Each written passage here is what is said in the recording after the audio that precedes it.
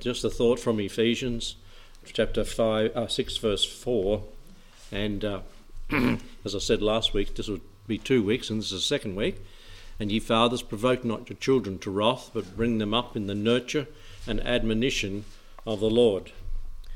In the bulletin there's a reference, verse 25a, that's not the one. It was just a blank there. So why have children if? And then there's a lot of statements I'll make following that if. And then we'll get into looking at Paul's spiritual children. And as our Father who is in heaven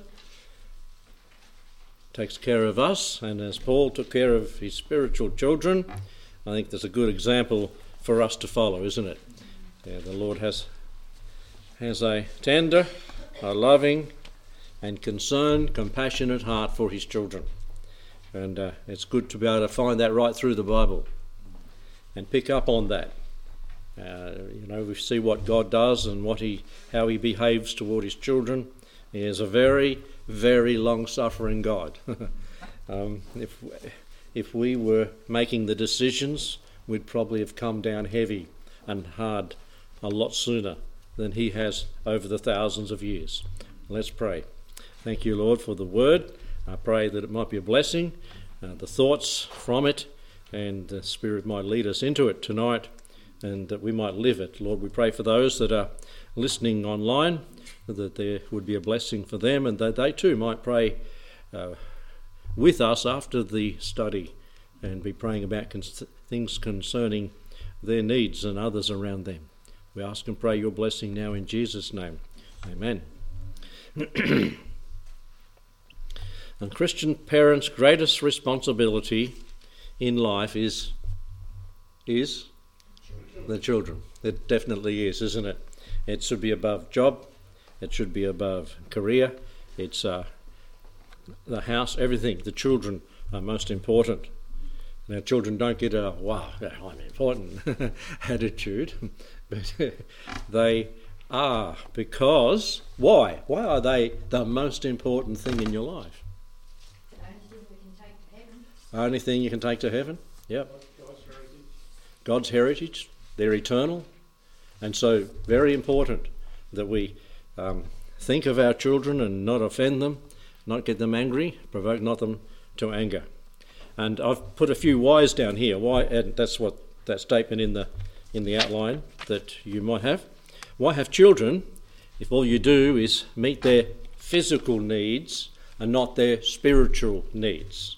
I've seen Christian families do that, and that they don't meet the spiritual needs and they're not Christians. They take off. Why have children if they're brought up into existence and into eternity? That's the thing. They have a start in our life and they live for eternity. That's sort of that's the way God planned it. And if we raise them physically, not spiritually, and they spend eternity in hell, somehow God is going to be able to erase that from our minds if our children are not in heaven. I don't know, because heaven wouldn't be heaven if you thought that, if you could have that thought.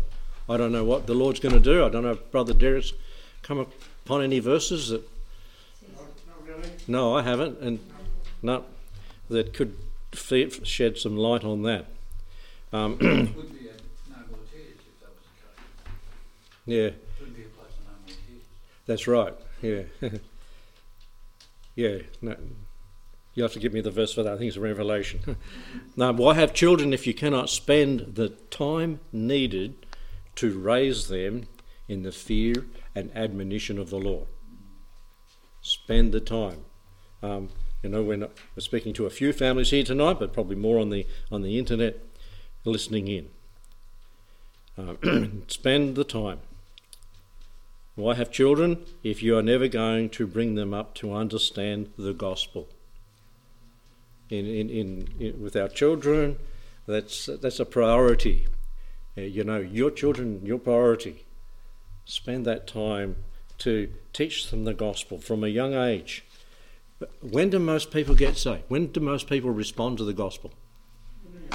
When they're young. When they're little. They've got soft and tender hearts, and they respect authority, most of them.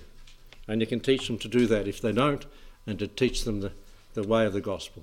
So is to bring a child up in the way he should go, and when he is old, he will not depart from it. Therefrom. Yep. So that's what we are to do, and the gospel to change their life. Not to make them think they're Christians because they're in a Christian home, but to teach them that they're sinners and they need to be saved, and that Holy Spirit will bring them to the point of repentance. And it was good to have records of that in our own children's lives, and now in the grandchildren's lives too, to hear the good news of what happened. In fact, I was talking about it today with Jill. There was a DVD they used in junior church about Easter and about the crucifixion of the Lord last year, and there's a couple responded after at home to get saved because they graphically saw what the Lord had to go through to pay for their sin. And why bring children? Why have children if you're going to not teach them to reverence and respect God through discipline and getting them to respect authority? Why have children if you're going to allow the television, the computer, the internet? This you couldn't preach this a few years ago. The TV, computer, internet, and what's the other big one today? It incorporates all those, mobile phone, to raise them and teach them the spiritual morals. Well, not spiritual, morals that they live by. Don't let them raise them. Why have children if you're going to allow the world system, which Christians are not to be conformed to control them? You could go on for a long time. Why have children if you rely on the government to finance them? They might have heard, but we need to say it. I've talked to a few pastors about that recently. If a man provides not for his own house, he is worse than an infidel. And so relying on the government to do that, well, really you're relying on unsaved taxpayers to do that, aren't you? And it's just not right. Now, it might seem good and it might seem to be working. I remember many years ago when our children were under 10 or somewhere thereabouts, that the government sent us a heap of forms to give out to the parishioners. And it was when this new system came in that's in now, where they could get a lot of money from the government. It is a lot if you have a lot of children. And I said, no, I'm not giving it out, I'm not claiming it myself. You say, oh, you're just too stubborn. Oh, proud. No, I think it's something that we should look and think and consider. Let God provide the work that we might work and labour to give. Because you see, you're teaching your children that you don't have to work to earn a living. Well, not earn a living, to have a living. If successive Labor governments get in for a few terms coming soon, the government might not have the ability to do that. If they stop selling coal overseas, which is the biggest exporter we've got, and the national income goes down, it'll be an interesting day to see what happens in our country if that happened. We are a blessed country. We've got so many minerals and things that are rich and rare, as it says, that we don't appreciate it. They do in other countries. Why have children if you're going to give them to the religious wolves of today with their compromise, their carnal teaching and contemporary methods, to let them have their way in their lives? Warn them, draw them away from that. Now, let's go to Psalm 127. Provoke not your children to wrath, provide for your children, as God has given you that responsibility. No one else's, it's not the government's. Psalm 127. Little psalm. Except the Lord build the house, they labour in vain that build it. Except the Lord keep the city, the watchman waketh but in vain. It is vain for you to rise up early, to sit up late, to eat the bread of sorrows, for so he giveth his beloved sleep. Lo, children, as Brother McConnell said earlier, are what? An heritage from the Lord, and the fruit of the womb is his reward. It's from him that we receive them. And you think of the Old Testament saints, some of them couldn't have children for a long time, like Abraham and Sarah that Tony was talking about in Sunday school. And they really desired to have a child. But God was teaching them some lessons there and heritage from the Lord. And it's interesting, after that, he had Ishmael, Isaac, and then when Sarah died, he married Keturah, and he had heaps of kids. He just, his old age, he got going, or whatever, I don't know. The Lord blessed. And they're the children of the east that Abraham sent away east.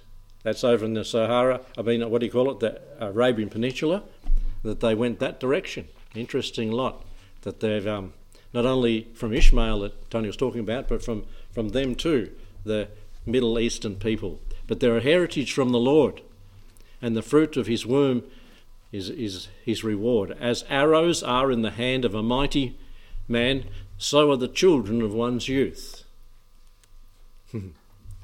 When you get old and you can't do it, they can. They're arrows in the hand. Happy is the man who haveth his quiver full of them. I've heard different sizes of a quiver full. I suppose how big you make your... I've heard 5, but that's, you can fit quite a few little skinny arrows in a little thing. And happy is the man have quiver. They shall not be ashamed, but they shall speak with the enemies in the gate. So there's some thoughts about that, and you can go into the next Psalm, 128 as well. And it reads at the end of it, Yea, thou shalt see thy children's children, and peace upon Israel, if you walk the way of the Lord. Now let's go back to the thought of the second one in the outline there, Paul's treatment of his spiritual children. Turn to 1 Thessalonians chapter 2.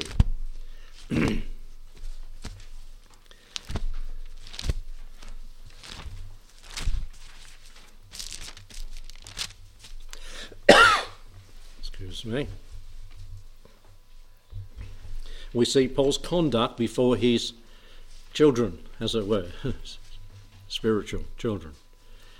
In verse 3 and 4 we read this, For our exhortation was not of deceit, nor of uncleanness, nor in guile, but as we were allowed of God to be put in trust with the gospel, even so we speak, not as pleasing men, but God who trieth our hearts. He was living an honest life before them, with an open heart, as it were, with a Christian heart, with a godly heart, directed by the Lord. And so his conduct was set, and so should the Christian parents' conduct be blameless before their children. Now, yes, we are sinners and we will sin, and when we do that, we said last week, what should we do if we know we've done something wrong, we've offended the children? What should we say? What should we do? Apologise and ask for their forgiveness if we've done that. And then we see his concern for them, we see his conduct before them, and now his concern for them in verse 6. Nor of men sought we glory, neither of you, nor yet of others, when we might have been burdensome as the apostles of Christ. His concern for them. He could have been burdensome for them. Could have been a burden. How can you be a burden to your children? Okay, I'll give you some hints. In 2 Corinthians chapter 12 and verse 14, we'll go back there a bit. Now I know this is, well, let's just read it.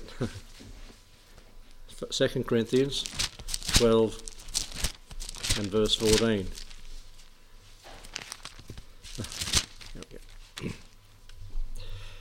Behold, the third time I am now ready to come to you, this is Paul talking to them, spiritual children again, and I will not be burdensome to you, for I seek not yours, but you. Hey, if he gets you, he gets yours. But first of all, I concentrate on you. I want your spiritual benefit, your spiritual upbringing and enlightenment because if that's the way you grow and go, then yours will come with it. The stuff, in other words, you and yours. For the children ought not to lay up for the parents, but the parents for the children. And so be mindful of that don't be burdensome in a physical way to the children, and see if you cannot lay up. And everyone's circumstances are different in life. Some are wage earners, some are business people, some are in a better paid job, but we have to do the best we can. And look, I might get in trouble with the young people here. When the young people start earning money, you train them, discipline them, and to think and use money wisely. If they start earning money, maybe it's a good idea to say, well, if they're staying at home, pay a bit of rent. You're eating food here too. A bit of food wouldn't hurt to be paid for. Teach them that responsibility. You're not being a burden to them, you're being a blessing to them. By training them in the way they should walk in a Christian life. Christianity is pretty practical. And Paul said, I'm not going to burden you, my spiritual children, and he provided the gospel without charge, he says in another place. And that's what he's laying up for, helping out in that area. Well, so he's concerned for them. Verse 6, we're back in, where were we? First Thessalonians. Took my bookmark out. 1 Thessalonians chapter 2, 6.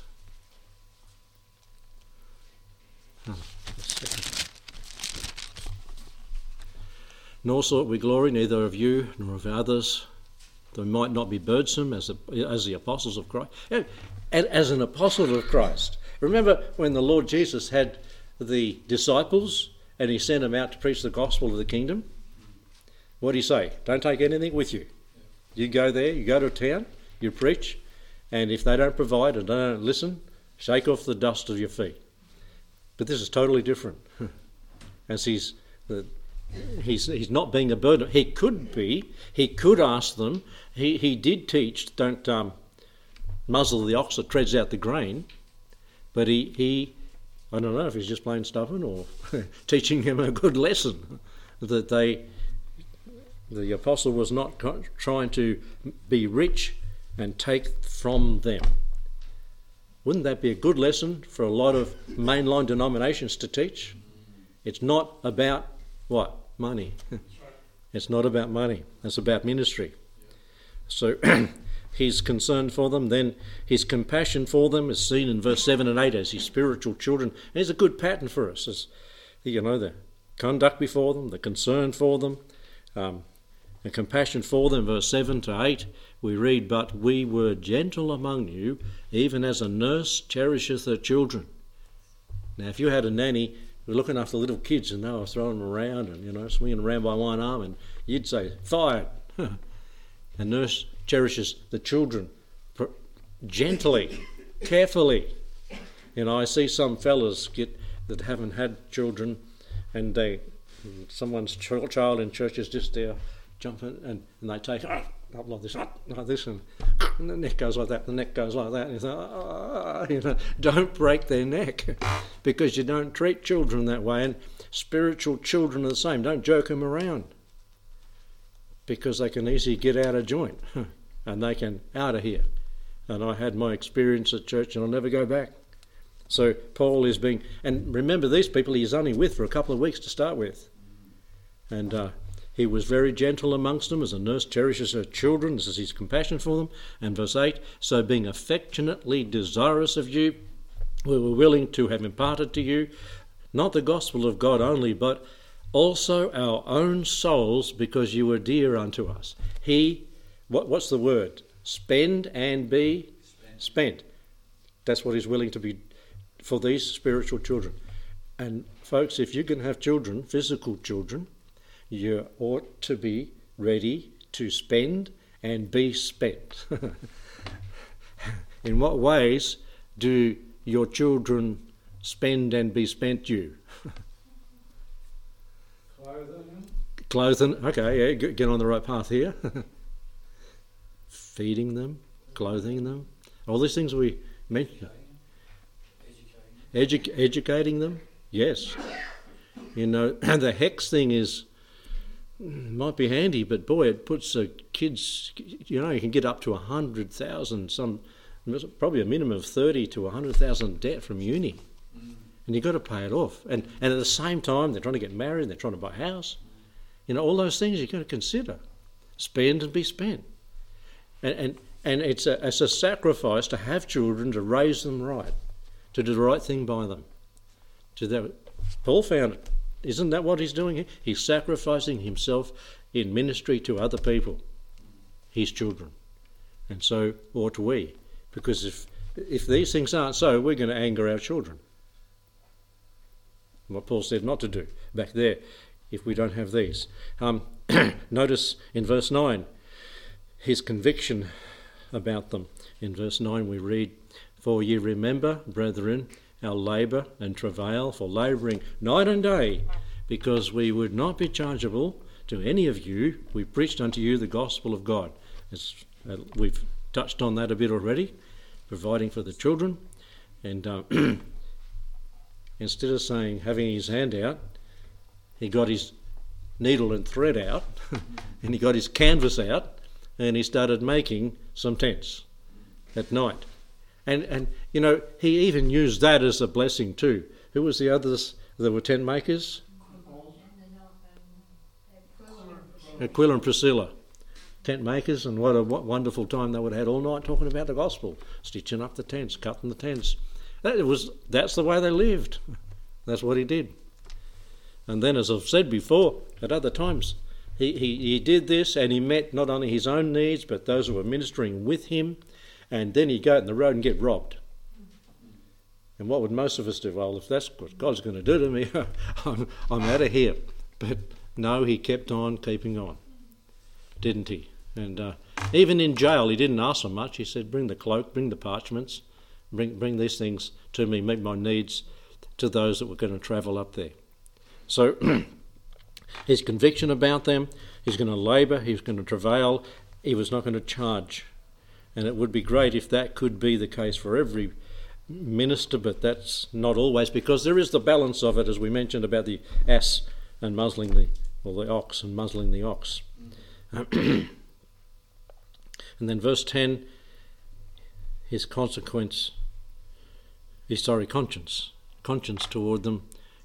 "Ye are witnesses, and God also, how holy and justly and unblameable we behaved ourselves among you that believe." Hey, fathers, mothers, that's the way you were to behave before your children. Holy, justly, and unblameably. We ought to behave ourselves amongst believers, amongst our family, so that they have no reason not to believe. It's on them. And yes, they are not conscripts, they are volunteers. I'll be using that tomorrow in the funeral. But what an illustration Paul is. And his last one there in verse 11, his comfort of them. We see there it says, "And ye know how we exhorted and comforted and charged every one of you as a father does his children." So it's pretty, this is what it's talking about. He's likening a family situation, dad and the kids, to a spiritual father, an apostle, to the children that trusted the Lord through him. So there's some good examples. There are others, but we'll leave that off there. We'll move on from that next time we meet and study from the book of Ephesians.